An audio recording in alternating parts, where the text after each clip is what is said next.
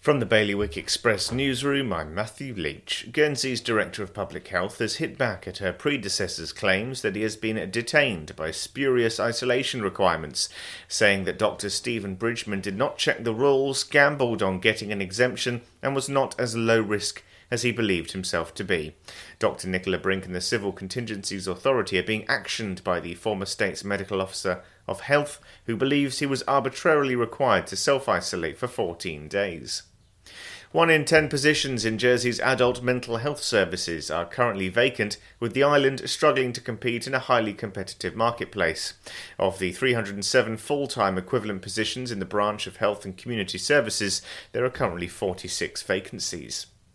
Jersey States members have once again thrown out an attempt to introduce a registry of rented homes, despite indicating they would back it just 1 month ago. For the second time, Environment Minister Deputy John Young yesterday asked fellow politicians to back his proposal to require landlords to licence any property that was rented out as accommodation.